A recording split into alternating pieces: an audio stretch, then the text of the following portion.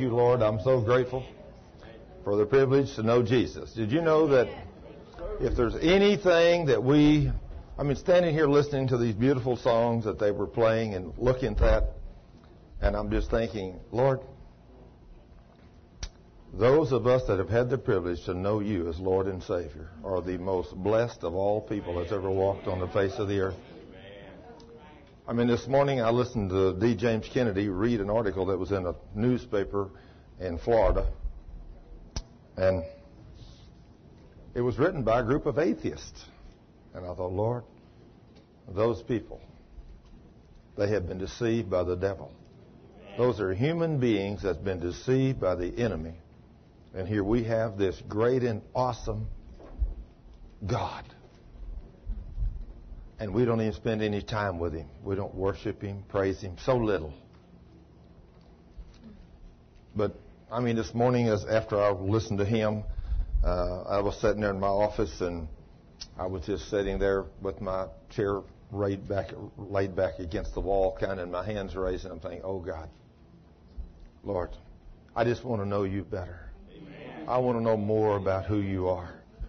I said, Lord, you are so capable of doing what I am so incapable of doing. I said, Lord, to think that I have the privilege not only to have known you as my Savior,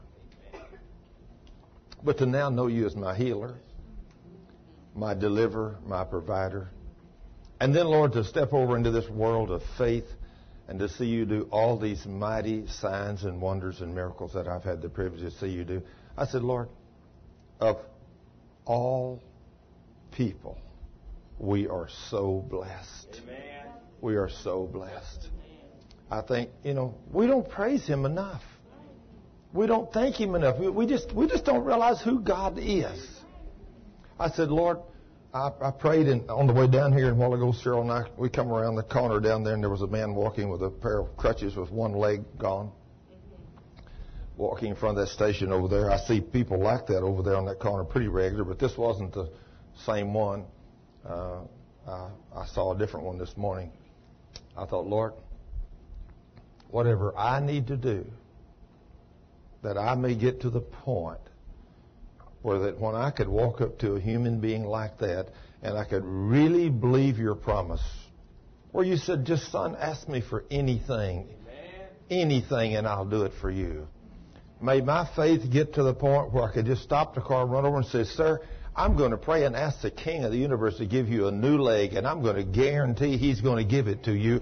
And I said, in the name of Jesus, Father, give him a new leg, and see that leg grow out right there. I said, Lord, that's where I want to get. That's where I want to be. And I have people all the time tell me, well, good grief, Thurman, you ought to be happy where you are. I said, well, I'm not happy where I am. When you've tasted the heavenly gift, amen. When you've tasted that heavenly gift and the powers of the world to come, I got to be somewhere down here on the bottom of a step from here, and here's step 1 or 2 out of maybe 5,000, and I'm somewhere down here near the bottom. But I want to be on the top. Don't you, Ernest? Yes, sir. I want to be able to pray the prayer of faith and see God do mightier things. Because when we, the church, start walking in this, nobody will have to ask, is there really a God? Is there really a God? When we walk in the kind of power that's available to us as sons and daughters of God, when we as children of God become true children of God that are led by the Spirit of God, we begin to hear His voice. It's amazing how that for years I didn't know He was a God that spoke. Nobody ever told me He was. And then one day, I heard His voice. And He spoke to me, and He told me something to do over my children. And I thought, wow, how awesome. I did it. I was obedient. I obeyed Him. And then, of course, as many of you know, 2 years later, I heard it a second time. Who knows how many times He tried to talk to me in there, but I didn't hear. But I heard clear this morning, that morning, years ago. And here I'm only under 20,000 pounds of steel out there on a Monday morning at 9 o'clock just doing some work. And he said, son, you forgot to do your paperwork this morning. I said, Lord, that's right, I did. But I said, Lord, I just like 15 minutes under here, then I'll run right back over there and do it. He said, no, son, I want you to go do it right now. Now, we have a choice when he talks to us. Are we going to do what he says, or are we going to wait? Well, I said, okay, I'll go. So I just laid everything down and crawled out from under and stood up and took the second step.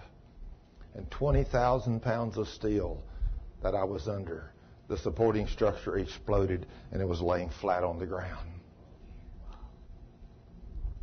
If I hadn't been obedient to the voice of the Spirit, I would not be here today.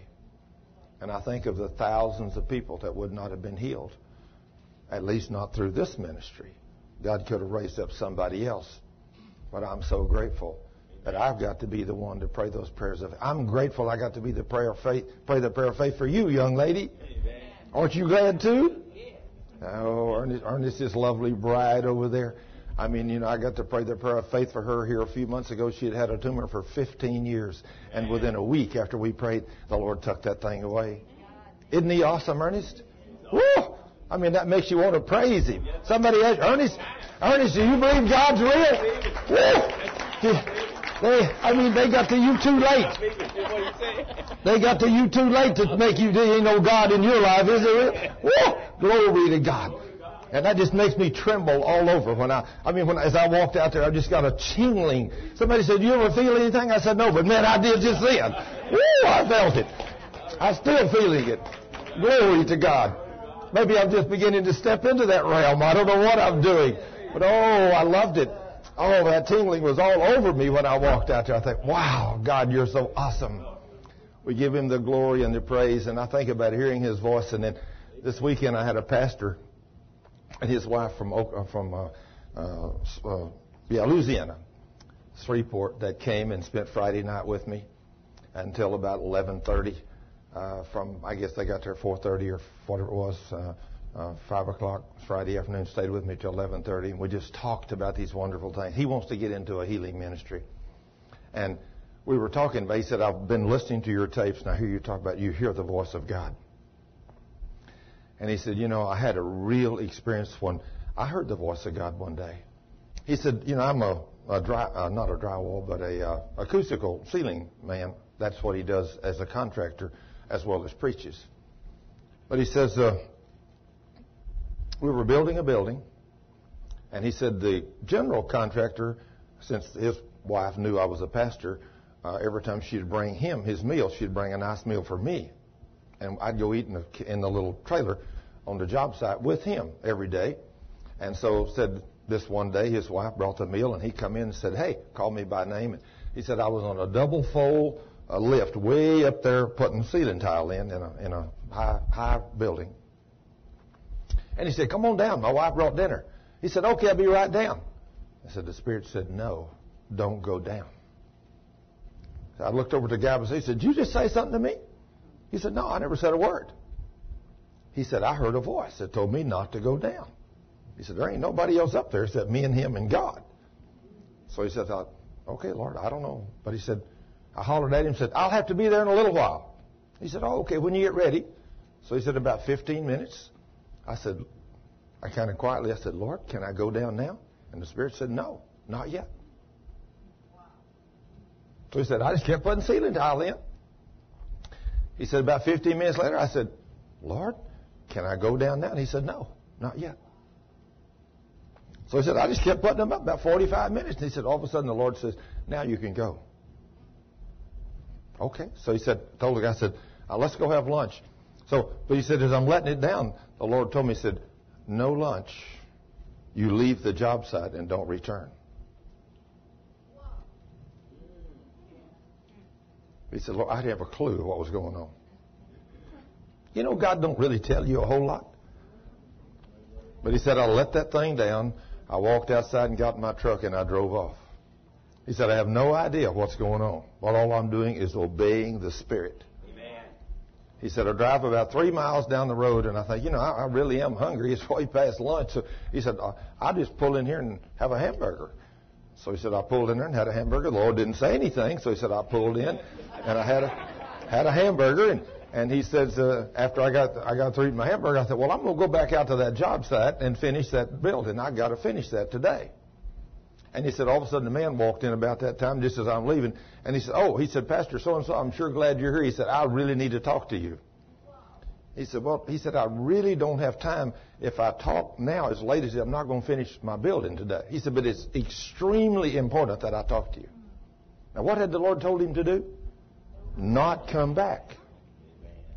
But see, he's trying to disobey, but he don't understand. He's like all the rest of us. He doesn't have enough. The Lord tells you to do something, you don't question him. You just do what he says. If he says leave and don't come back, you leave, you stop, you have lunch, and you go home. But you don't come back. But he got to thinking, I got to finish that job. So he said, when I started to go back, the Lord put a man in my way that was absolutely demanding. He had to talk to me. So I finally said, okay, let's go back in and sit down. So he sat and talked about an hour. And he said after we talked about an hour, he left. I said, okay, Lord, now I got to go back and finish that building. I'm really going to have to work late to get through that building. So he said, okay, no problem. So he said, I headed back.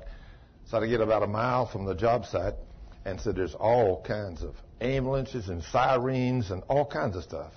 I said, wow, must have had a wreck somewhere around here close. He said, I pulled up in front of that site and I looked, and the front face of that new building had fell out, and all floors was laying flat on the ground, totally collapsed.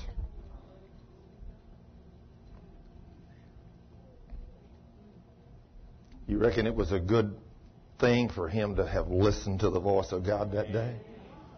You know what would have happened to him if he had not been led by the Spirit and obeyed the Spirit? He would have been dead.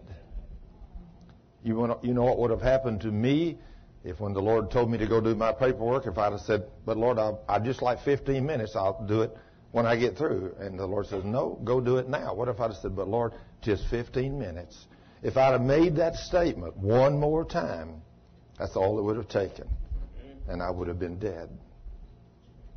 But I didn't make that statement. I just obeyed the voice of the Spirit.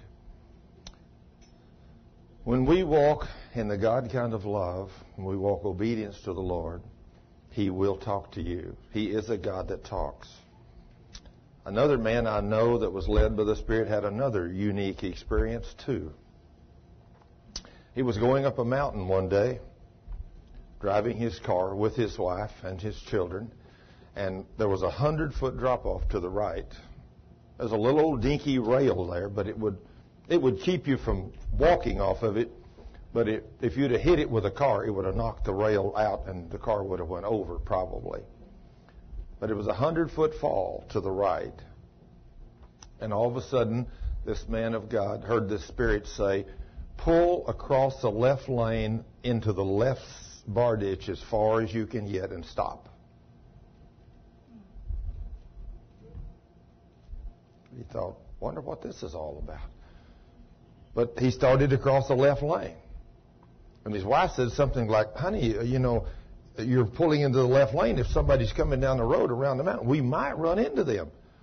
He said, all I know is I've got to go across the left lane as quickly as possible and get over into the bar ditch and stop. She didn't ask any more questions, so he said, I just pulled right across, got into the left lane, and just as I stopped, a great big tractor trailer come around the mountain sideways. The guy had lost the trailer. The trailer was still hooked onto it, but it was coming sideways like this. The tractor's coming down. The trailer had started sliding, and the trailer was coming sideways around it, right out against the edge of the road. He said there was no room for not even somebody to stand. The wheels were still on the road, but that tractor end of it was over even the rail. If he'd have been over there, he said it would have swatted us like a fly right off through that, and we'd have fell 100 feet with my family and killed us. He said we sat there and watched that tractor go by us sideways. And then he said, as the tractor's going down the road, there was a big clump of stuff on the side of the road, and the tractor hit that. When it did, it knocked the trailer. When it hit it, kind of knocked it back in, and so they pulled back in straight. And so the guy went on down the mountain, out of sight, tractor trailer, going straight down the hill. He said, I sat there praising the King. Praising the King. Now let me tell you, the Lord says, my sheep hear my voice. They listen to me.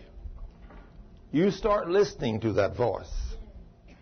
In these days that you and I are living in today, if there was ever a time in your life when we need to start hearing and listening to the voice of God, I'm telling you, there's an enemy out there today that's angry, and that enemy is coming to steal, kill, and to destroy. Now then, some people say, if I could just hear the audible voice of God, I would believe it. Well, let me tell you, every time you go to a church and the pastor picks up that book and he reads out of it, you're hearing the voice of God. He's making you promises and statements to stand on. And we're going to talk about some of those today, where the Lord has led me. And I want you to listen today to His voice of what He's going to tell you. Now, I told you here a while back that in these future days, I was going to take you away from some of the basic principles of the doctrines of Christ. And we were going to step over into some T-bone steak. And I preached one Sunday on that T-bone steak, and some of you had a little trouble swallowing some of it. But it was in the Word. So you don't have a problem with me. You got a problem with the King. The King's the one who told you what to do and how to do it. So, and I even had one or two of the people here, especially one or two of the little bit older ones, that came up to me and said, Thurman, I can't go there with you. I just can't believe, I just can't do that. I just can't go there. Well, see, if I read something right out of the Word of God and He tells you what you can do and you can't go there with Him, then you got a problem with the King. Not with me, because I'm not going to tell you what I believe. Because where I'm taking you in T-bone steak, I better have some Word to back it up. Because let me tell you, when I first started out in the church, when God began to reveal to me that He was a healer, just being the healer was a little more than my Baptist church could grasp. They knew He was a Savior, but to be the healer and be willing to heal you, that was something else. But then when I stepped over into another world, that you can walk in divine health. You don't have to be sick. I mean, they knew I'd lost my mind. It didn't matter what the Word said. You know, they just didn't believe it. Well, since He's a faith God, if you don't believe that, you can't walk in divine health. But we'll go even into some deeper things. We're going to cover some of those today. Now then, before we go into the message today, I want to tell you that this afternoon, right after service, Benjamin's daughter had a baby, and we're going to have a little get-together back here. And, some of you brought gifts and things and money and everything else. And, well, some of the ladies have prepared a cake and some nuts and stuff, and we're going to have a little time of fellowship. So I told the girls, I said, or actually one of the ladies, Sherry, she told me first, she said, I think we'll get you a little plate of something and hide it, so you get a piece of cake. I said, well, good, whatever you do, hide it. Dave said, you can hide it right over here beside me. I said, no, don't hide it over there. I said, I probably won't get it. You know that too, don't you? Doesn't that sound just like a friend? Hide your cake and stuff over here by me. So, we have lots of fun serving the Lord together. But anyway, we're going to have this little gathering right after the service today. So anyway, I praise the Lord for the ladies that prepare and do all these wonderful things for others. That's what you call doing deeds of loving kindness. That's the God kind of love. That's the righteousness of God. Dave has, the other Dave Rosenfeld, as he's going to ORU, he's learned something about righteousness. And he said righteousness in the Old Covenant, what it really means is doing deeds of loving kindness.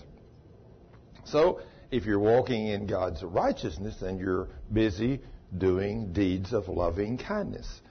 So if we're doing deeds of loving kindness, then we're fulfilling what He says in the new commandment, under the new covenant, love your neighbor as yourself.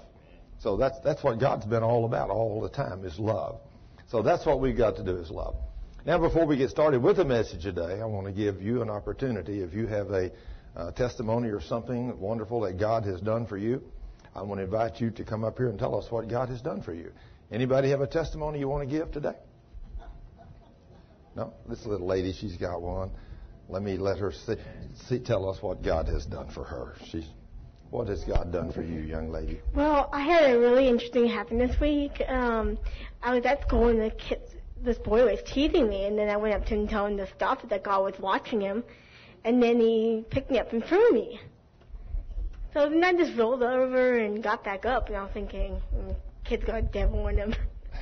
So I've been praying for him, and it's going to get better. Amen. That's what you do. You stand on the Word. Praise the Lord. You got a testimony? Well, come up here. Tell us what God done for you. Come right on up here. Praise the Lord. Step up here on this platform where we can see you. I had a big dream, and I was dreaming about something who was attacking me. Praise the Lord. Praise the Lord. Thank you, Eddie. Praise the Lord.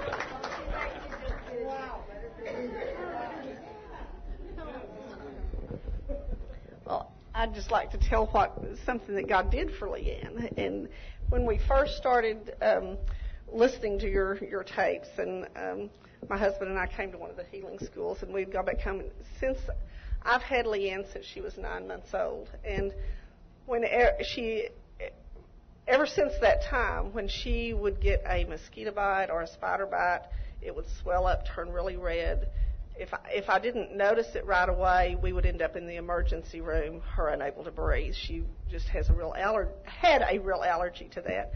And we were at the house, and she had gotten a mosquito bite that I hadn't noticed until it was real red and swollen. And usually by that time, it meant the emergency room. And I had the machine that we would put the albuterol in and put her on the breathing machine, and so I got that out, and I was fixing to put the little mask on her face, and I just really felt compelled to pray over her instead. And so I called my husband, and I said, would you go and throw this albuterol in the dumpster? I had just gotten a brand new batch, several packages of it, and so he did. And when he came back up, I said, can we pray for her? And so by the time we finished our prayer, her breathing was normal. And she has had many, many mosquito bites and spider bites since then, and not one of them has caused an allergic reaction. Amen. Praise the Lord. Thank you, Jesus. Glory to God in the highest. That's why we do what we do here, so that we get to see a little tiny lady like that blessed. You have a testimony you want to share with us? I see you had your hand up there. Praise the Lord. It's awesome to see God do these wonderful things, isn't it? He's a mighty God, the King of kings and Lord of lords. I had an experience one time like you've been talking about, where God literally saved my life. I was living in Michigan in a small town, and I went to town to run my errands and go to the drugstore to pick up some photos I had taken. And when I got out in the car, if it wasn't audible, it was so close. And I didn't know a lot of what I know now. But I got in the car, and God said, don't go home yet. And I'm like, who said that? Why can't I go home? And he said, look at your photos. And I thought, okay, I knew it probably is God, So I sat and I looked at my photos. And then I said, can I go home now? And he said, yeah. When I got home, I lived right on a real, like a dog-leg sharp curve, and they wouldn't let me near my house. There had been 2 cars hit head-on, right where my van would have been parked. Wow. I would have been the one that hit head-on, wow. And God saved me. Amen. It pays good dividends to do what the Lord says. Praise the Lord. Anybody else? Anybody else? I think this is an awesome testimony up here. I'm so grateful that y'all were here today and shared about your little lady and how God has done such a great and mighty thing. But it just comes down to one simple thing. We're fighting against an enemy that we have been given all power and authority over. We don't have to yield to him. We don't have to yield to the enemy. I can think of for years when I studied this book as I would read it, and I would read it slow and meditate on it. And I think about how much of this book I did not understand. And it was really quite simple. It's just that I wouldn't believe what was written. When Jesus said he'd done something, I would think, gee, that's so unique that he says I can do those kind of things. But when you go to especially I used to really hang out at church when we'd have a PhD from the seminary come over. I thought those guys knew everything. Boy, I found out I was wrong there. But anyway, I thought they did, but I found out they're just like me. They didn't know the answers either. But at least they had to make you think they did, so they would tell you something. And it's so unfortunate that all they had to do was say, yeah, Thurman, that's what it says. But, I think about a lovely man that I know that his favorite book is the book of John, which is what I'm going to teach out of today. And I think about whenever he came as an interim pastor for our church that I was going to years ago. And he was a professor in one of the Baptist seminaries. And after 3 or 4 months of being interim pastor, one day I asked him, I said, sir, he was an older gentleman. I said, are you married? He said, oh, yeah. I said, well, is your wife still alive? He said, oh, yeah. And I said, why does she never come with you to the service? And he said, well, Thurman, she has cancer. And I said, so what have you done about it? He said, well, we've been to the doctor. We've had surgery a couple of times. We've had chemo. We've had radiation. And I said, well, what kind of shape is she in now? He said, well, she's not well enough to go with me, so that's why she stays at home. And I said, well, what about the Word of God? The book of John is supposed to be your favorite book. So I said, what about the Word? He said, well, what do you mean, what about the Word? I said, well, sir, I said, there's a great and awesome promise in James 5:14. And I quoted it to him. And James 5:14 makes such an awesome statement to the church. Did you know James 5:14, if you read the Bible like it's written, it is a guarantee to heal anybody every time. I don't care what your sin was.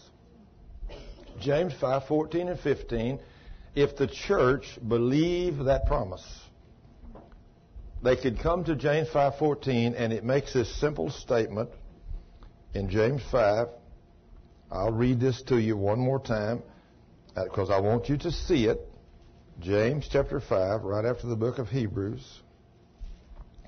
It makes this awesome statement.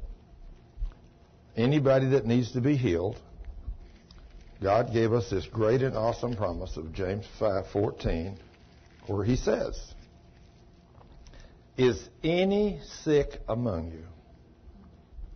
Let him call for the elders of the church, and let them pray over him, anointing him with oil in the name of the Lord. Now, to me, that doesn't sound very complex. Sounds really very simple. And then the Lord says, and the prayer of faith. Now, not the prayer of unbelief, not the prayer, if it be your will, but the prayer of faith. The prayer of faith shall save the sick, and the Lord shall raise him up. And if he have committed sins, they shall be forgiven him. Isn't that an awesome statement from the King? Do you know? The church don't believe that.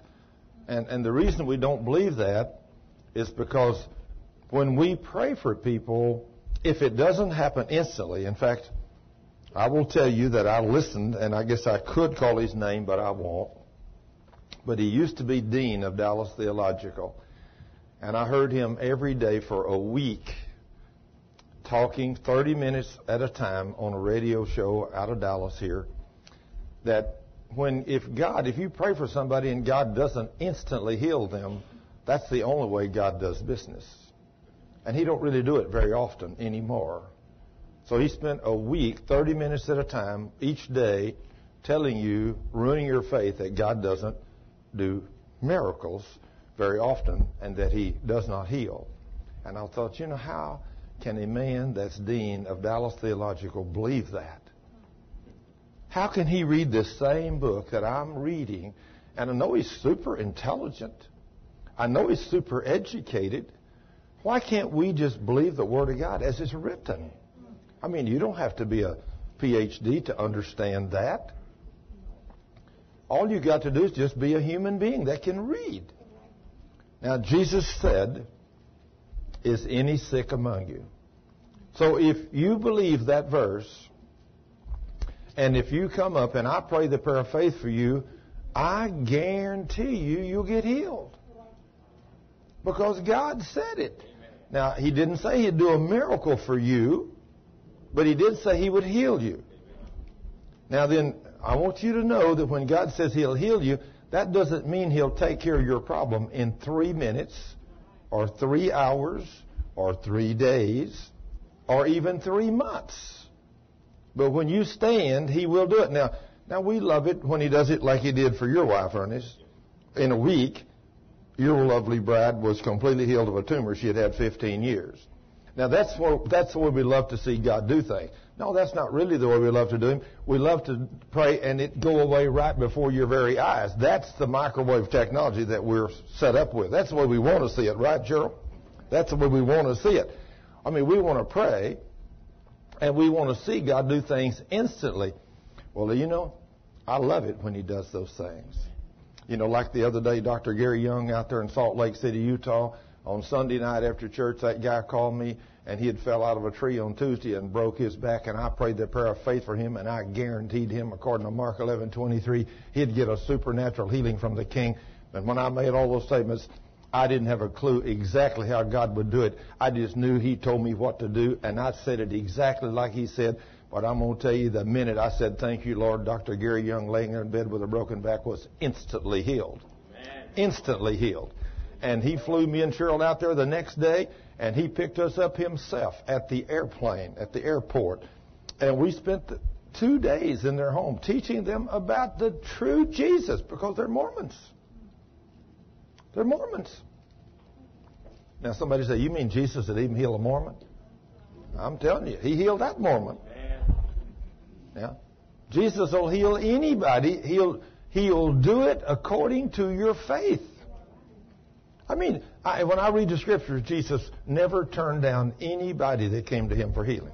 Not one single time did he turn them down. In fact, when they wouldn't believe, he marveled at their unbelief. Why is it today we don't get things from God? When he makes a promise like this right here, "Is any sick among you?" Did you know if you get sick, which you shouldn't as a Christian, but if you get sick, you should come right here and say, "Lord, I need to be healed. I need to go down to church. I need to find me a man or a woman of God, and we're going to pray the prayer of faith. We're going to kick this devil out of me, and you said it's done, so praise God, it's done." And then you get out of here and you go. And now let me give you an example. Let me give you a little bit of an example of why we don't get healed. I tell you, you have to stand on the Word. Stand.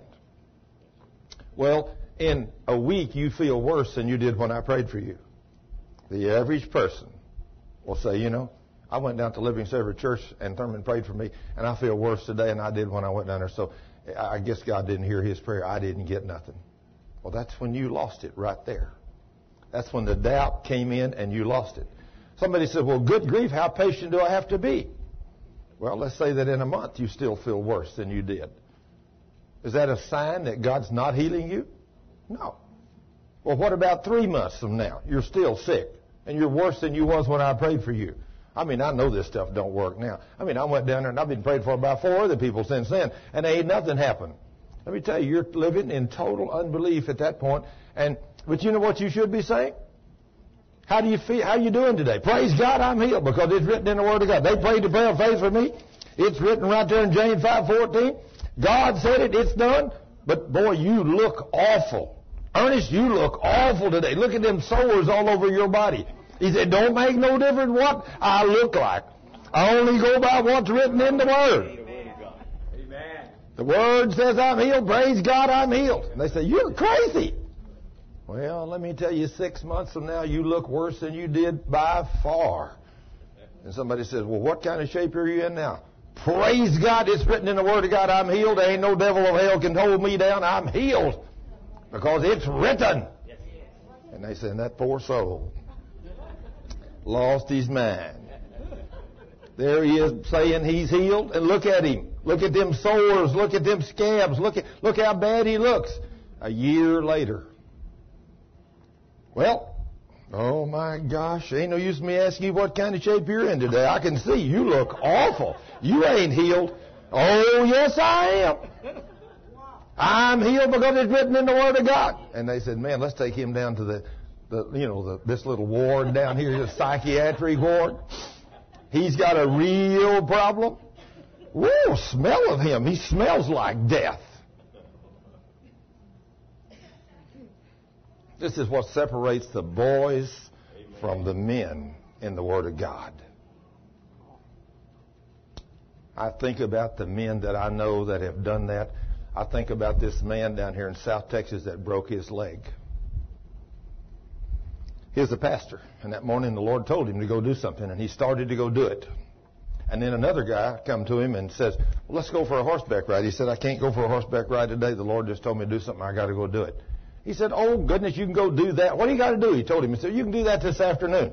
He said, let's go for a ride. He said, well, I know I shouldn't do this, but okay, I'll go. So he gets on that horse, and when he does, he pulls the reins of that horse where straight up, he slides down, the horse falls over, falls right on him, and crushes his leg. They hear, crack, and the guy looks up when the horse crawls off him, and both bones are sticking out of his leg. He says, you just broke your leg. He said, I rebuke that in the name of Jesus. He says, I shall never have a bone broken. He said, I didn't break my leg. He said, you fool, I see him. He said, I don't care what you see. My leg's not broke. He reaches down and puts them bones back in place, puts them in place, and he said, my leg is not broke. And he gets up and said, now let's go for this horseback ride. And the guy gets on the horse, and they ride that horse. And he gets back, and then he goes and does what the Lord told him to do. And about a week later, he walks up on a platform to preach to some guys, and one of the guys said, Pastor, you can't be doing that. He said, what do you mean I can't do it? He said, we heard from so-and-so that you broke both legs, both bones in your leg. He said, you ever see a man walk with a broken leg? He said, no. He walked out behind the podium, and he took that leg. He said, you see a man do that with a broken leg? They said, well, it's obvious your leg ain't broken. He said, I'm telling you, my leg's not broken. Well, let me tell you, that leg was broken. That leg was that big around. He said, that leg's not broken. He goes through day after day, week after week, month after month, and at 3 months, the leg is gangrene.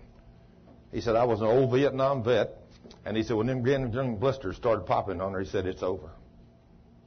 He said, I looked up at God that day, and he said, Lord, you promised me in your word you would never put me to the test beyond what I could stand. But he said, Lord, I'm at the end of my limit. The pain is so severe. I know what your word says, and I'm standing on it, and I've acted on it. I've walked. I've done everything when the pain was killing me. But I said, Lord, your word says, and I'm standing on your word. So he goes out and he gets on his motorcycle, he cranks it up, and he rides down the road. He said, I don't know what I'm going to do, Lord, but I just got to go for a ride or do something. He said, I'm riding down the road, and all of a sudden I come up to a place, and there's a little guy about 5 foot tall. Looks like he weighs about 100 pounds standing on the side of the road. He said, I said, no, I don't pick up people on a motorcycle. So he said, I just go right on by him. He said, just as I go by, something spoke to me. He said, pick him up. And God speaks, doesn't he? Now, he had a choice to make. So he stopped, he turned around, went back, asked the guy where he was going. And he told him. He said, well, I can take you down to a certain intersection, and you go down there at that intersection, then you go that way, and you can get there. So he said, but I'm going by there, but I'm not going to that place, but I'll take you to the intersection. Okay. So the guy got on. He said, I took off, and I thought, how strange. I looked back and said, he's there. But he said, there's absolutely no sensation that there's no extra weight on that motorcycle. None whatsoever. He said, 2 or 3 times I looked back to see if this guy's back there. Even though he don't look like he weighs but about 100 pounds. He said, a 100-pound man on a motorcycle, you can tell they're behind you. But he said, I cannot tell this man's behind me. He said, I go down the road, I get to that intersection, I stop. And the guy gets off and thanks me for the ride. He said, I start to take off, and he said, by the way, the Lord said to tell you your leg's healed. He said, I'm already rolling. And I thought, how did he know my legs had a problem? I didn't tell. He said, I stopped and turned back around to see, and said I could see a half a mile in every direction, and there wasn't nobody standing there. He was gone. He said, I pulled over, got off my motorcycle, pulled up my leg, and said it looked like a brand new one. Now see, let me tell you, when God made you a promise in His Word, He cannot go above or beyond the written Word of the living God.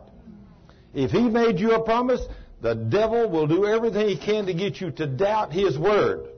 And most of us are a pushover to the devil. Most of us have so little Word in us.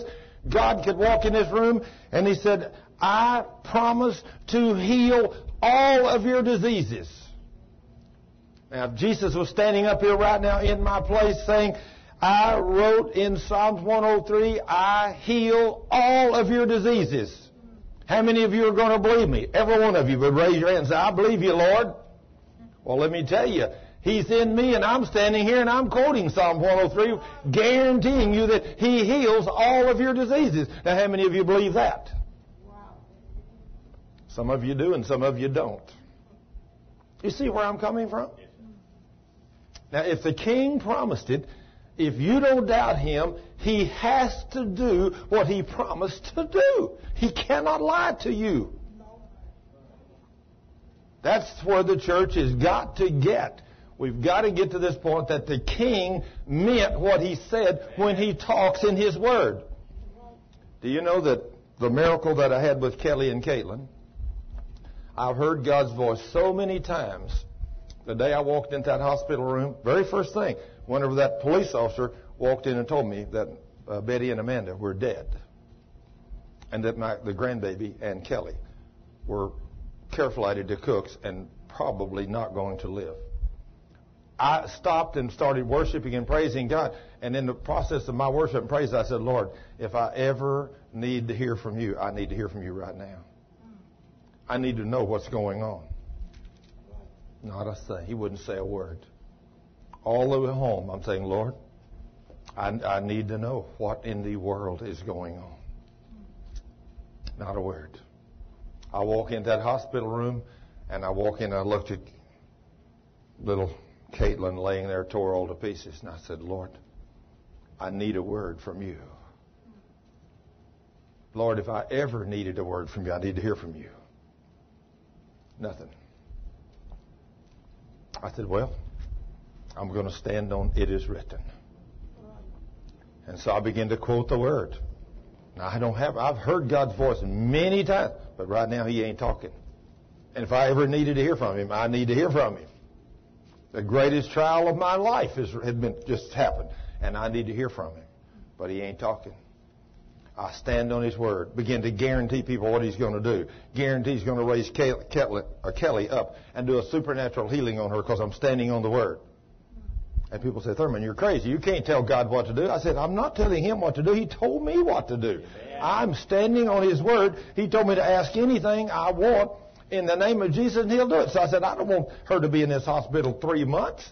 I don't want it to be 3 months before she can walk with a walker. I want her out of here running and playing in just a very few days. And I said, I know He's capable of doing it. And He said, I could ask anything. I said, guarantee she'll be out of here nothing flat. So in 2.5 weeks, when she's back in school running and playing, everybody knew God showed up. And, of course, with Caitlin, which was much worse with the brain stem severed, took a little longer. But not only was Kelly and Caitlin miraculously healed, but 7 other children. One of those little children that was in Cook's Medical Center was born in Cook's Medical Center, had waiting for some kind of an organ transplant, had been in there 2 years, and had never been home. And after I got his mother and daddy to repent of their sins, and I cast those demons out of that child went home in 2 weeks, the first time it had ever been home. But God raised up 7 babies like that besides my 2 in Cook's while I was there. And I thought, wow. And so I thought all the time I'm seeing God do all these wonderful things. I'm saying, Lord, why won't you talk to me? I mean, why? I need to hear from you. If you just tell me something. But he never did speak.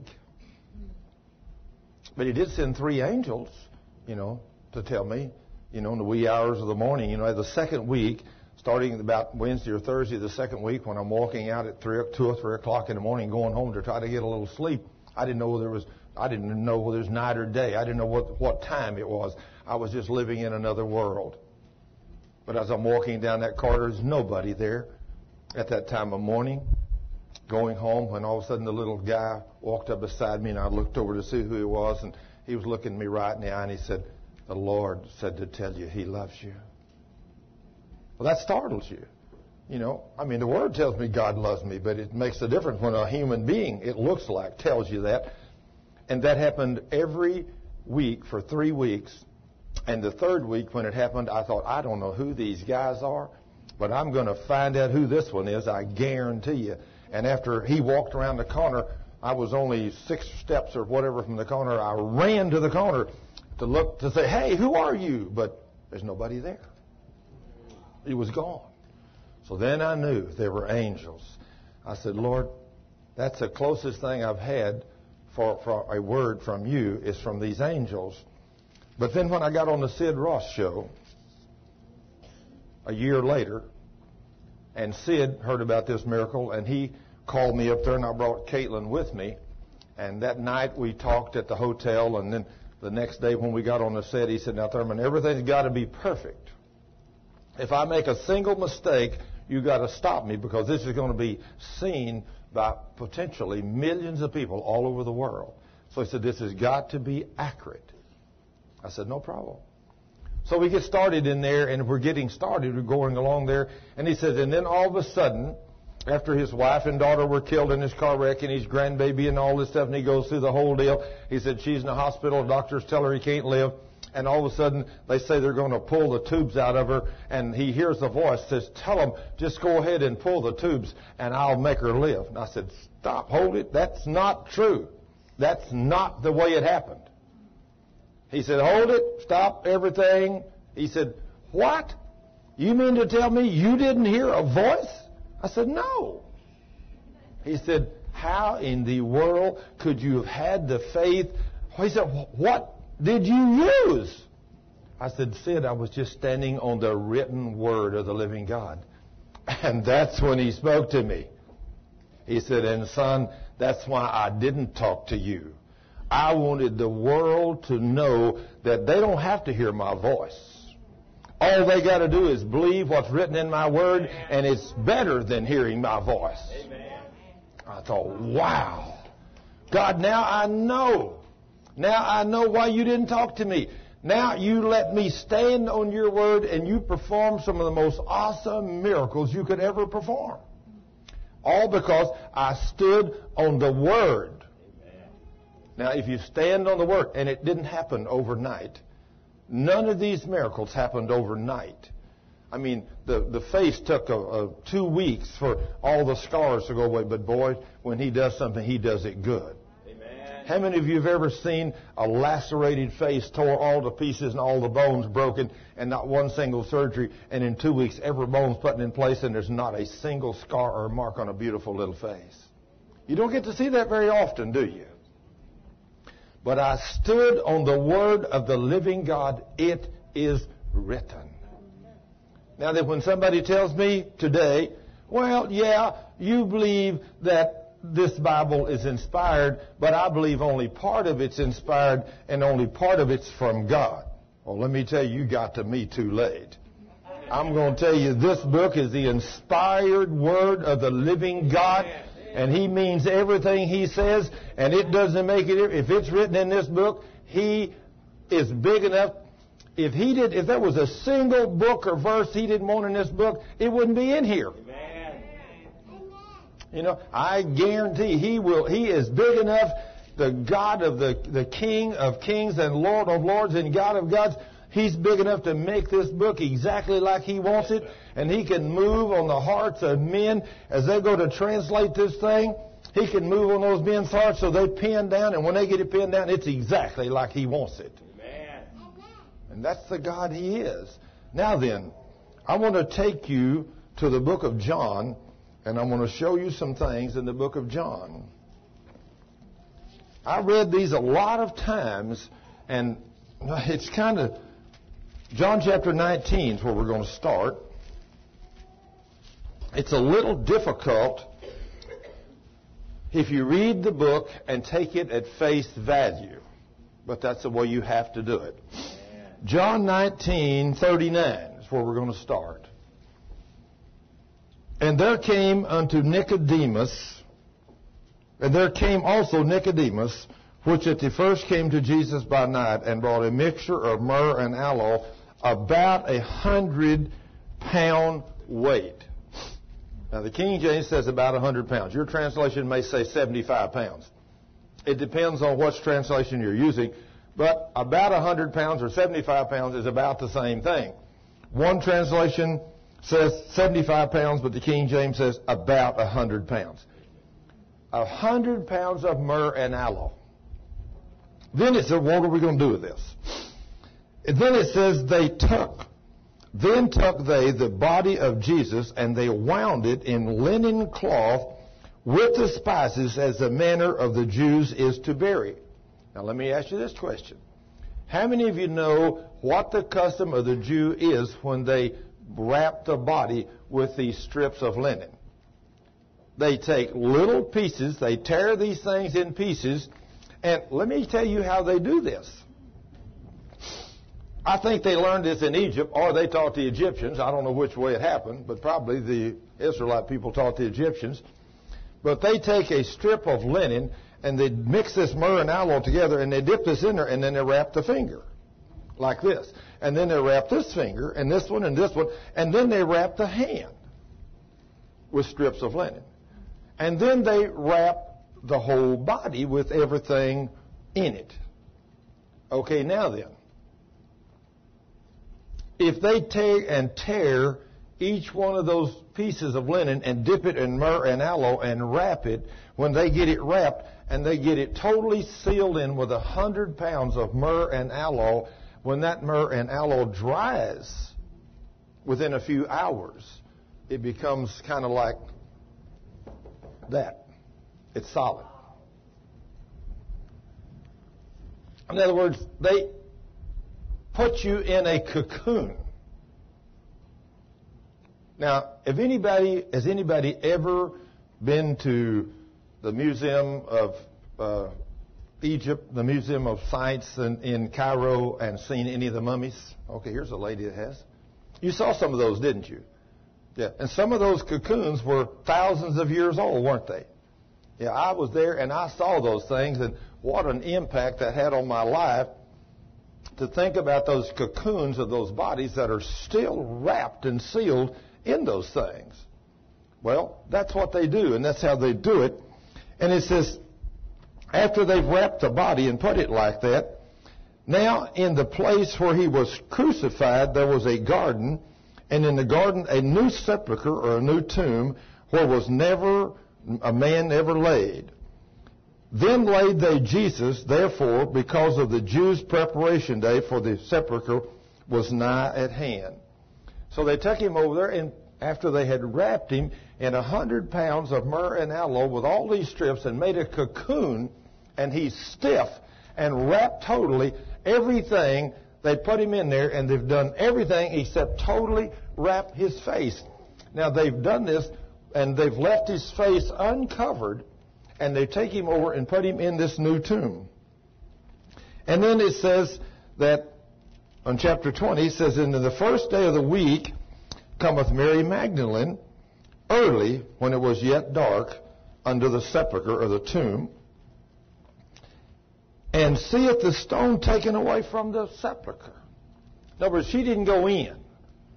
She walked up to a place where she had seen this tomb where they put Jesus, and she saw them put the big stone, roll it into place, and this big monster is heavy.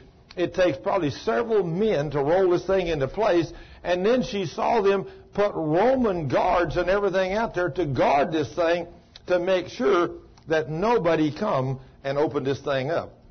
That was a request of the Pharisees and Sadducees that, they said that he's going to raise from the dead in 3 days. So we ask you to send a guard out there to watch over this to make sure that somebody don't come steal him away and say, hey, he's not there. And so then the second part of this is going to be worse than the first, because everybody's going to believe he was raised from the dead just because he's not in that tomb. They have no idea really that he is going to rise from the dead. They have no idea. But anyway, that's what he said he was going to do. Then she runneth and cometh to Simon Peter and to the other disciples which Jesus loved, and said unto them, They have taken away the Lord out of the sepulchre, and we know not where they have laid him. Peter therefore went forth, and that other disciple that came to the sepulchre, which is John. So they ran both together, and the other disciple, which was John, did outrun Peter. And he came first to the sepulchre. Well, Peter was a little older guy, and John was a little younger guy. So, that makes me realize how that John could have outrun Peter. Peter was an older, more solid, probably a little bit bigger and maybe a little heavier guy. And he says, and he stopped, stooping down and looking in, saw, now this was John, he stooped down and looked in, and he saw the linen clothes lying, so he went not in. When he saw the linen, what does the linen look like? I mean, is it a bunch of rags like this laying in a heap? Is that what it looks like? When one of those cocoons, when you're sealed in that cocoon, ma'am, you, the lady right there that saw the mummies over there in Egypt, did they still look like a body? Yeah, they looked just like a body, didn't they? They were all wrapped up, sealed, had a head and a body. You could tell that this was a body in this thing, wrapped up with the legs and everything. I mean, the people were a little shorter than us. I didn't see anybody over there in a cocoon that was over about 5.5 feet tall. They didn't grow as big as we do in Texas, but they were a little shorter. But anyway, I'm sure some of them might have been, but the ones I saw all were fairly short people. But they looked like a body, didn't they? I mean, if you'd have walked in a tomb, you'd have saw that thing laying there. You saw, there's a body, somebody in that thing. Well, that's what he thought. When he went in and he saw this, after he run in, he looked in and he saw this. So, he didn't bother. He's still there. Mary, when she come up, she saw that the stone was rolled away, so she assumed he was gone. She didn't go in. She just assumed if it's open, somebody stole the body. That's what nearly everybody thinks. And he says, then cometh Simon Peter. I mean, here's old Peter. He's lumbering along behind. Peter following him, and he went right on into the sepulchre, and he seeth the linen clothes lie. So he walked in, he sees them. And the napkin that was about his head was not lying with the linen clothes, but wrapped together in a place by itself. So what had been over the face was missing. So there was a hole there that they could see into. Then went John also, that other disciple, which came first to the sepulchre, and he saw and believed. Now, I used to read that, and I think, God, I don't understand this. This is so simple. But I didn't understand all the things I've been telling you. John ran up to the door, and he looked in, and he saw the body laying there. Well, there he is. He's still there. Of course, he couldn't see down in that hole where the face was. He just saw a body laying there. He stopped. Peter come running in. He come running up, and he walked in, and he looked, and he sees a body. And he said, John, come in here. You got to see this. So John comes right on in, and John looks down, and he looks down. And when he looks down and saw what Peter did, what do you think he saw that made him believe? When he looked down in that hole, that thing is empty. There ain't no body down in there. That cocoon is still left laying there, totally intact. But when he looked in where the face napkin had been, there's nothing in there. There's no face. I can just see them boys now. This is not written in the Scripture, but I can just see them boys run their hand down in there. Where's he at? Did you see that, Ty? Yeah. I mean, he was in here. How did he get out of here? I mean, that's not written in the Scripture, but I virtually can just see that in my spirit. They're saying, he is not in that thing. We saw them. We saw Nicodemus And Joseph of Arimathea wrapped him up and put him in. He was in there. How could he possibly have gotten out of there? I'm telling you, it's something to think about. But that's what they saw. After he looked and believed, it says, for in there. How could he possibly have gotten out of there? I'm telling you, it's something to think about. But that's what they saw. After he looked and believed, it says, for as yet they knew not the Scripture that he must rise again from the dead. How many times had he told them that? I'm going to Jerusalem to die, and I'm going to rise again. Did they believe it? No. How many times do we hear the Scripture and we don't believe it? The Holy Spirit does not give us revelation. We hear this stuff over and over and over. And somebody says, Thurman, why do you preach the same things in healing at a healing school, almost every healing school? I said, when they all get it, then I'll change. But so far, you know how many times it took me to preach it before I really believed it myself? You know what I mean, don't you? You have to read the Scripture over and over and over and over. Finally, one day, the Holy Spirit reaches up, grabs you by the tie, slaps you 3 times, and says, hey, look at what I'm saying. How many of y'all have ever been there besides me? Okay. We got some honest people in here, praise the Lord. I mean, I don't think anybody gets the Scripture the first time they read it. You have to read it and read it and read it and read it and read it. And then finally the Lord reveals himself to you. Then he says here, and after they saw this, in verse 10, he says, then the disciples went away again onto their own homes. They don't know what's going on. They just know he was not in that cocoon. The cocoon was still in there. They saw this thing, but Jesus is not in it. They have no idea where he went. But Mary stood outside of the sepulchre weeping, and as she wept, she stooped down and she looked into the sepulchre. And she saw 2 angels. Now, these guys were probably there when Peter and John was there, but they were in such a big hurry, they didn't see these guys. But these 2 angels in white sitting, one at the head and the other at the feet, where the body of Jesus had lay. And they said unto her, Woman, why weepest thou? Or why are you crying? She said unto them, Because they have taken away my Lord, and I know not where they have laid him. And when she had said this, she turned herself back and saw Jesus standing, and knew not that it was Jesus. This is kind of mind-boggling, isn't it? That she had seen him, she knew him, she had lived with him, awesome. She had fed him, she had done everything, and there he's standing there, and she don't know who he is. Can your eyes be blinded to certain things? Can you see something but yet not see it? Yes, you can. You've got to understand. Then it says, Jesus said unto her, Woman, why weepest thou? Whom seekest thou? And she, supposing him to be the gardener, said unto him, Sir, if you know where they have laid him, have borne him hence, tell me where he have laid him, and I will go and take him away. Does you think she thinks he's still dead? Yeah. And Jesus said unto her, Mary. And she turned, and she saith unto him, Rabboni, which is to say, Master. Can't you see what Mary just done when she sees him now? Can you see her? Can you see her running to grab him?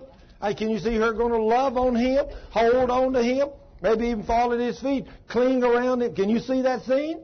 Sure, that's what anybody would do if one of your loved ones had been dead and now they're alive. And he says, touch me not. Touch me not. I used to read that and I thought, Lord, I don't understand. Touch me not, for I am not yet ascended to my Father, but go to my brethren and say unto them, I ascend unto my Father and your Father, and to my God and to your God. See, I didn't know at that time he had not yet poured out his blood on the mercy seat for you and me. He was going to have to make a trip to the throne of grace, the third heaven, to do that. So she couldn't go with him. He had to make that trip by himself. So that's why I was telling her, Woman, don't cling on to me. Turn loose of me. You can hold on to me right now, just for a moment. But he said, don't try to cling to me. Back off. Go and tell them, I'm okay. I'm fixing to ascend to the Father. And I'm going to do something up there that I have to do. And then I'll come back. Wow.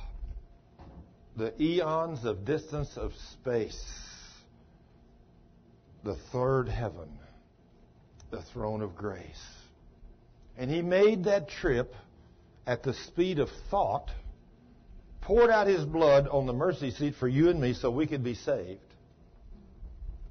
And then after he did all the things he had to do, of course the book of Hebrews tells us all about that, and then he came back just a few hours later. Boy, you talk about traveling at the speed of light. That's nothing. That's child's play. I used to, when I had a 1959, I bought my first brand new Chevrolet Impala with a 348 Chevrolet engine with 3 two-barrel carburetors, and that thing would run 120 miles an hour, and I thought I had the fastest thing in the world. Some of you would think, boy, when I arrived with you today, you don't even drive the speed limit. I don't believe that. Well, I wasn't always this, I guess, I used to be kind of wild. I love to race cars. That was my sin, I guess you'd call it. But I love to build cars. And I thought when I was riding that car 120 miles an hour down the road, I thought on that racetrack, I thought, man, I'm moving 120 miles an hour. God said, let me show you how my light travels on 186,000 miles in 1 second. How you like that, son? That's the way I travel. No, that's not the way I travel. I travel at the speed of thought. It's just a few million, 100 million light years to heaven, and all I got to do is think, and I'm there. Now that's traveling. He sends his chariots to get us. He sends his chariots to get us when we die, and we feel like we're just doing nothing. And we're sitting up there in that chariot with a couple of angels, and we're doing like these movies you see about Star Wars, when all of a sudden you're looking out, all of a sudden, whew, all you saw was a blur, and you're there. Some of you all have seen that on your computer screens and stuff. That's literally what it's going to be like for us that travel at the speed of thought. In the third heaven. You can be there just that quick. Wow, that's the way to travel, right? Translation? Wow. See, God, we don't have a clue who this God is we serve. I mean, we don't have a clue. He does some little simple, something like takes a tumor out of Ernest's beautiful wife there in 1 week, and we jumping up and down and screaming, God. Whoa, glory to God. Well, we're grateful he did that for us, but God says, that's nothing. Y'all really ought to get to where you believe me for something. I'll really do something for you. You know, most of us think, whoa, that's something, right, Brittany? We love to see him do that, though, don't we? Yes, we do. And especially, she sure loves to see it. Because it was her body the devil had beat up on. Now then, it says here, Mary came and told the disciples that she had seen the Lord and that he had spoken these things to her.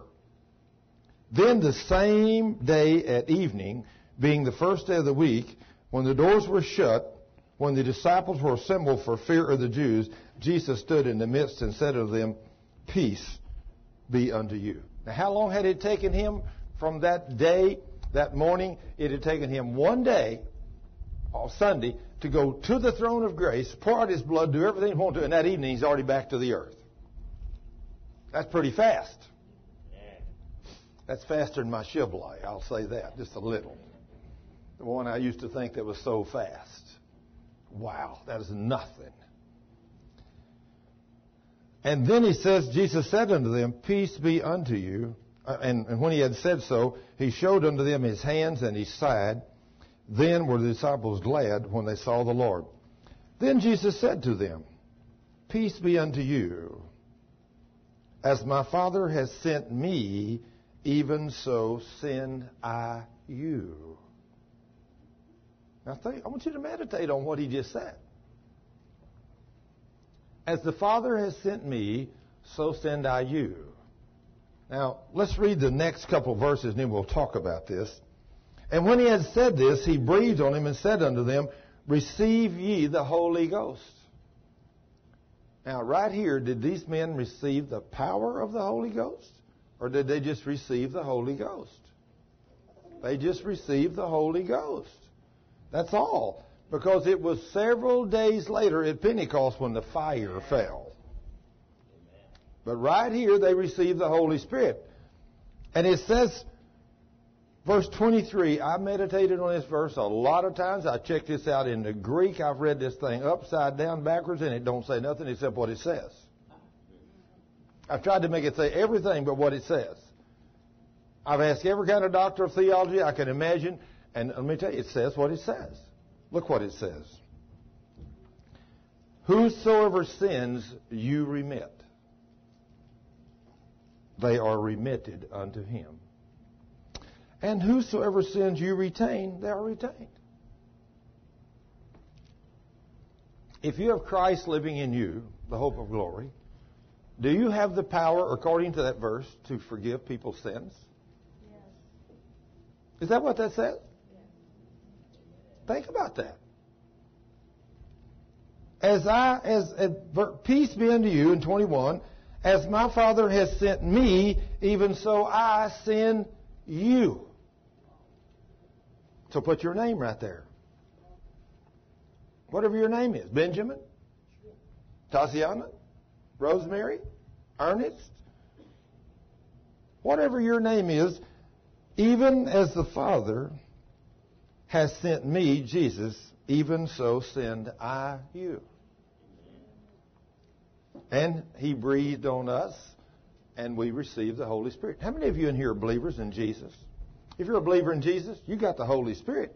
You may not have the fire, you may not have the power of the Holy Spirit, but you got the Holy Spirit if you're a believer in Jesus. The Holy Spirit's in you if you are a believer. Amen. He's in there. Now, you may not believe in the power.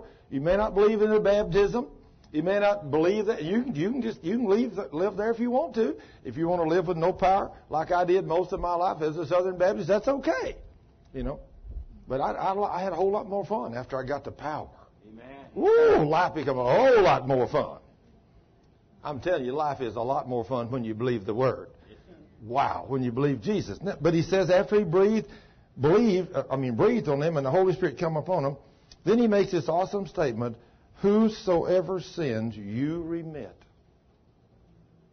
Lord, I remit or forgive. That word means forgive. Lord, I forgive so-and-so's sin. I stand in the gap for so-and-so, and I forgive their sins, so they're therefore forgiven. Is that what that says? That's pretty awesome, isn't it? But it's written in the Word. So if you got a child or someone that's doing something wrong, say, Lord, I forgive their sins, so I know you're in me, so I know you forgive their sins. I am voicing that. I'm asking you to forgive their sins because I know Christ in me, the hope of glory. You sent your Son, and now He's in me. So Christ in me, this thing that I'm living in, I'm dead to sin, you're alive. So actually, it's not me standing here living, but it's Christ in me that's living. Amen. The same Jesus that walked on the earth 2,000 years ago is alive and well in every one of us that will yield and allow Him to work through us. You can pray the prayer of faith and your baby get healed. Isn't that wonderful? Awesome. Praise God. I mean, how old is this little baby? 6. Just think. How would you like to be the father that's taking care of this little child, and they got these syringes or whatever this stuff is? Don't you have to have something like that to put in them, or do you have to have that? A little vial of liquid that you put in a breathing machine. Yeah. Okay. So that kind of stuff. But anything you have to do, whatever, to put stuff in your child and take them to emergency, do all that stuff, and then one day you just make an intelligent decision, hey, let's just pray and rebuke this devil and believe God and see the glory of God. And you did it, and it worked. And one thing He spoke to me when He made me throw the medicine away was leave no provision for the flesh. Leave no provisions for the flesh. Now, let me tell you, that statement, she just said God revealed to her leave no provisions for the flesh. When you are the parent or the step-parent or whatever you are, the godparent or whatever you are, a little child that you love, and you look down at them, or if it's your own flesh. I mean, I'll have to go back to what Ty said the other day. He said whenever he had that attack under the house and his throat all swelled up and he couldn't even swallow, he said if he told the other guy, which was an ex-Baptist preacher, to pray, he said, now, if it had been the other way around and he was the one that was choking to death, he said, I'd have probably prayed, but I'd have probably took a pocket out and cut his throat. Because he'd been raised up a doctor too long. Is that right, Ty? But you know, we need, I mean, I give him a hard time because he's a strong believer in the Lord. But you know, we need to make no provisions for the flesh. Is that right, Ty? It's hard though, isn't it? Guarantee it's hard. And when it's our flesh, it's really tough.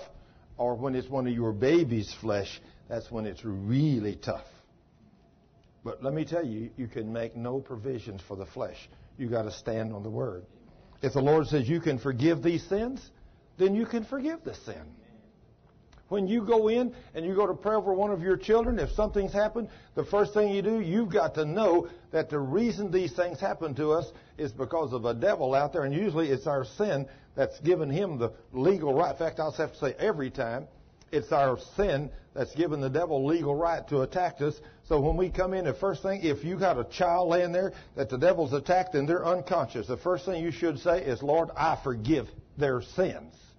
Because it's written in John chapter 20, verse 22 and 23, that if I have the Holy Ghost and I'm a believer, I can forgive their sins. So, Lord, I forgive their sins so they're forgiven. Now then, since I forgive their sins and they're forgiven in Christ in me, now I'm going to cast that devil out and I'm going to expect you to reach down and touch them and heal them in the name of Jesus. That's the way we should pray. That's the way we should do it.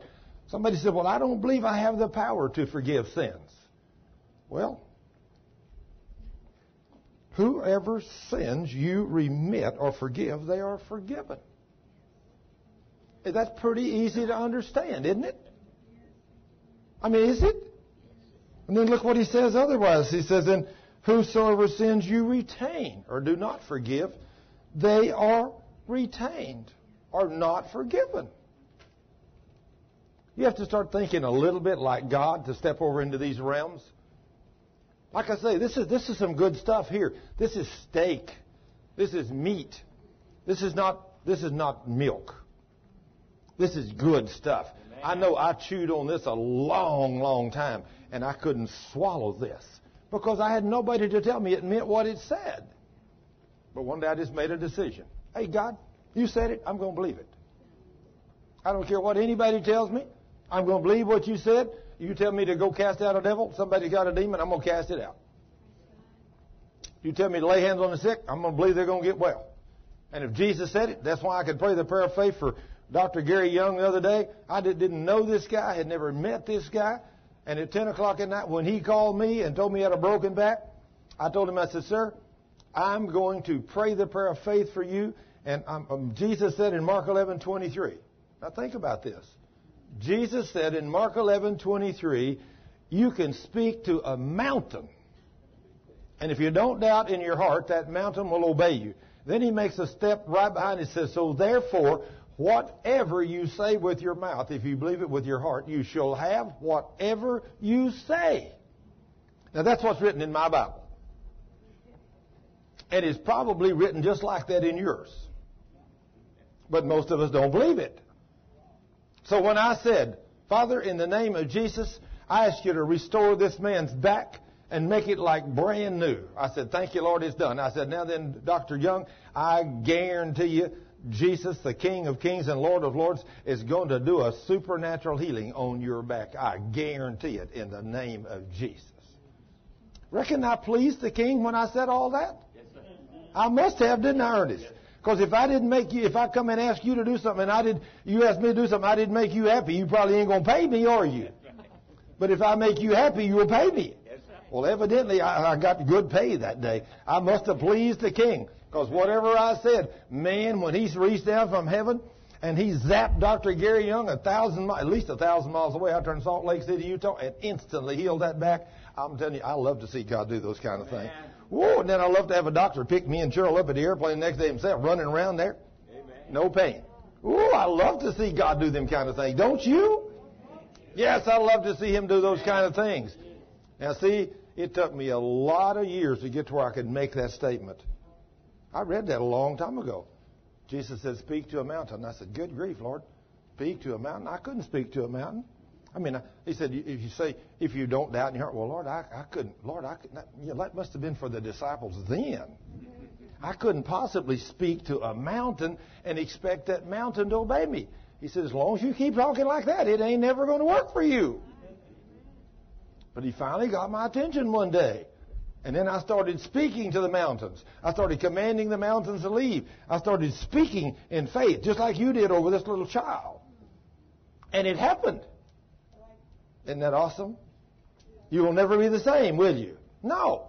Anybody that speaks the Word of God in faith, if they're walking in obedience, got their sins repented of, and you hear the Spirit of God talk to you and tell you to do something, you do it. I mean, you may not understand what He's trying to tell you to do, but if you hear the Spirit tell you to do something, you don't ask no questions. If He speaks to you and tells you to do, now, let's say you're driving down the road, and He said, why don't you just open the car door and jump out? Now, who do you think that was talking to you? Yeah, that wasn't God, because that's going to do harm to you, and I guarantee that's the devil. Has anybody ever had a thought like that come to your mind? Anybody ever had a thought come to your mind to do something stupid that would do harm to you or somebody else? Sure we have. You know, when I used to race, I'd be driving down the road and somebody would cut me off or do something, and I'd be going down, and all of a sudden I'd hear a voice say, why don't you just pull over in front of him and really get him? Well, we know who that beast was, don't we? That was the devil. You know, God, that ain't a God kind of love. And people yield. That's just like that charismatic woman here a few years ago that drove off in the lake and drowned her 3 babies in the back of that car. Anybody remember that event? And whenever she got out, they said, how come you to do that? She said, God told me to drive into the lake. Let me tell you, well, the God that you and me serve didn't tell her to drive off that lake and kill them 3 babies. The God of this world. You got to be careful them voices you hear. Amen. God will talk to you and the devil will talk to you. But you got to realize if it's something that you don't understand, but it could be something that could save you. It doesn't look like it's going to do harm, like when the Lord told me, go do my paperwork. I didn't understand why He wanted me to go do my paperwork until a few seconds later. Then I knew. Do you know, I don't even remember how long it took me to go do that paperwork. I don't know when I done it. I was so dumbfounded. I don't know if maybe it's the end of the day before I finally went and done it. I don't know. But I couldn't do it at that time. But God didn't care if I done that paperwork or not. He only wanted me to get out from under there. And He didn't jump up and say, son, get out from under here right quick. This thing's fixing to fall. You know what I'd have probably done? I'd probably jumped up, hit my head, knocked myself out. Is that true? But see, He don't do nothing like that. He don't scream at you and holler. He just says, son, you forgot to do your paperwork. Oh, yeah, Lord, that's right, I did, but I just like 15 minutes under, then I'll go do it. He said, no, son, I want you to go do it right now. Just as calm and cool, and the clock's ticking down. 5 seconds, 4 seconds, 3 seconds, get up, 2, 1, bam. But God's never in a hurry. He knows exactly where it's going to fall. Now then, I do have to obey. But when I obey, I get to see the glory of God. So anytime you're doing anything, I mean, I think about this woman that I shared with. I was down in close to Houston here a few years, 3 or 4 years ago, and I met a woman down there, an elderly woman. She's about 80. And she said, I was sitting there talking with her and her husband, and both of them in their 80s. And she was telling me about, she said, I had an awesome experience in I think it was a Nashville airport about 20 years ago. She said, I was going from one ministry meeting to another one, and I'm running through the airport, and all of a sudden the Lord spoke to me and says, that woman over in the wheelchair, go over and lay hands on her and I'll heal her. And she said, I'm running. And I said, Lord, I don't have time to stop and lay hands on her. Now, isn't that amazing?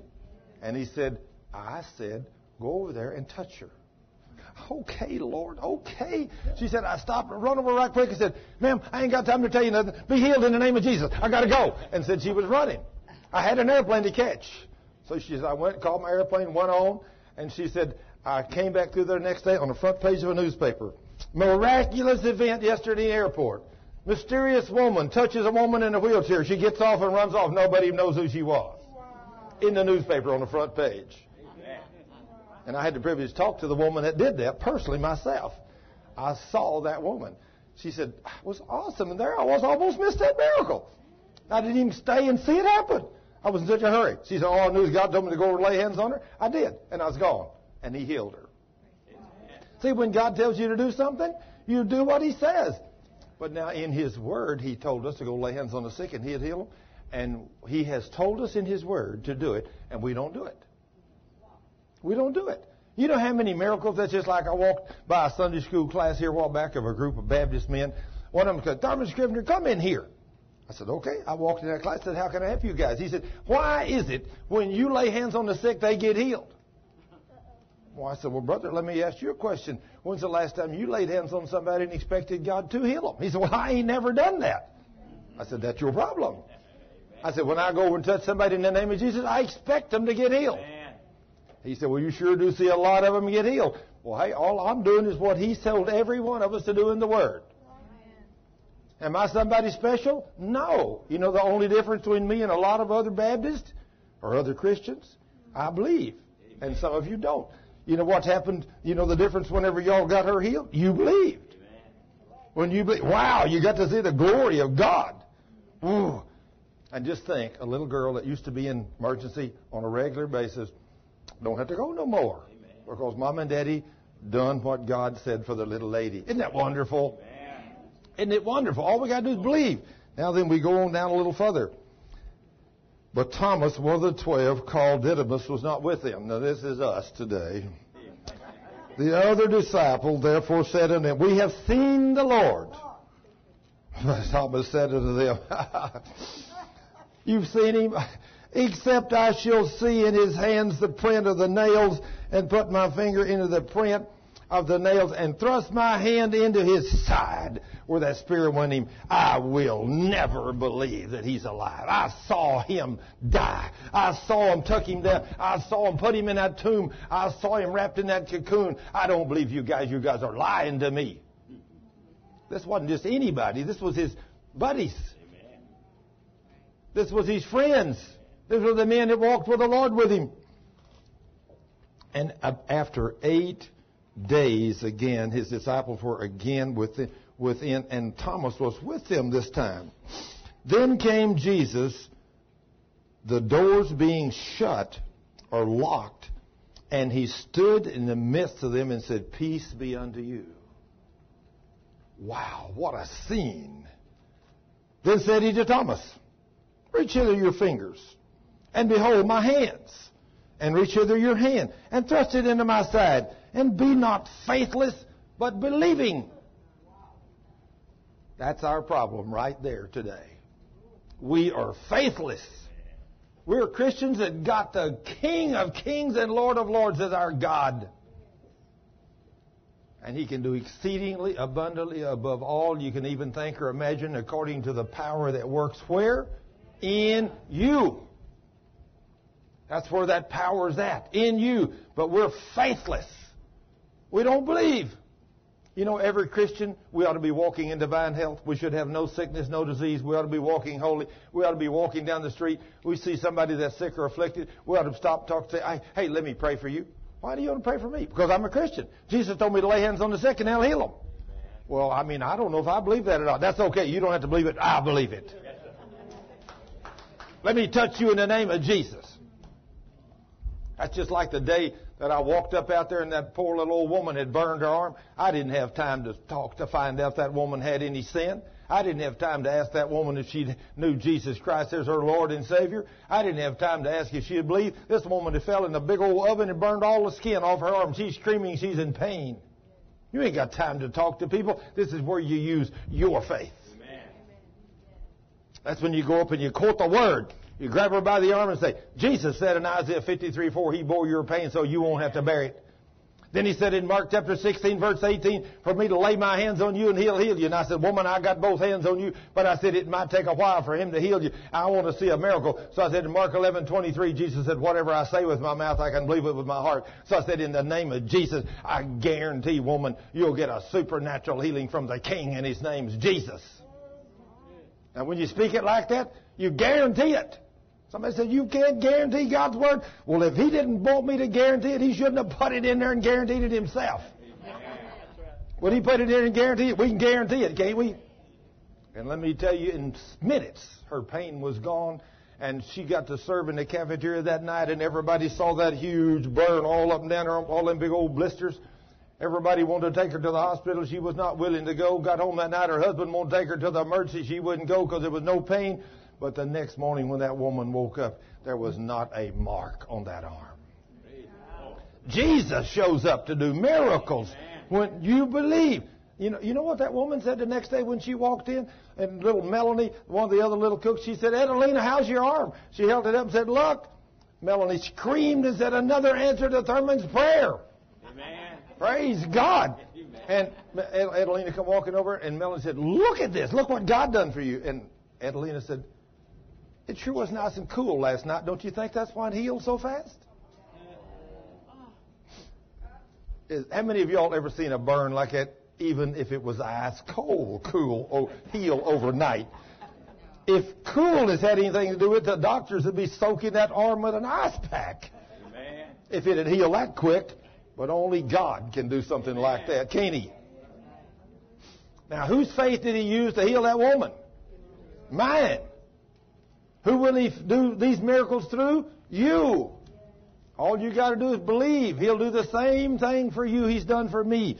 When you see this, stop being faithless and believe. Now, today we don't get to see Jesus very often. I don't know. Has anybody in here? There may be somebody. I've never seen the King in a visible form. Anybody in here ever seen Jesus? This little girl said she has. Praise God. There's one back there that says, yeah. We've got us 3 or 4 in here seen Jesus. Praise God. Lord, I've been cheated. I hadn't got to see you yet. He said, that's okay, son. You got faith without seeing me. So he said, that's okay. That's all that makes any difference, right? Amen. Praise the King. Now then. He said, Thomas, my Lord and my God. I mean, if you can't fall on your knees when you see the King in his glorified state, you really got a problem. But now Thomas has seen him, and he falls on his face, and Jesus said to him, Thomas, because you have seen me, you have believed. But blessed are they that have not seen and yet have believed. So see, amen. Praise God, I've been blessed. I've not seen him, but I've been blessed. Let me tell you, I've been blessed. To get God, to see God do what I've seen him do and to never seen him, I feel blessed. But you know what? I feel blessed because I know the King is my personal Lord and Savior. Amen. I feel blessed because I'm going to get to go to heaven. Amen. That's what I'm blessed for. And if you know Jesus as your Lord and Savior, you should praise him. We're going to sing a song, I think. Are we not? Before we go to the little party and praying for people.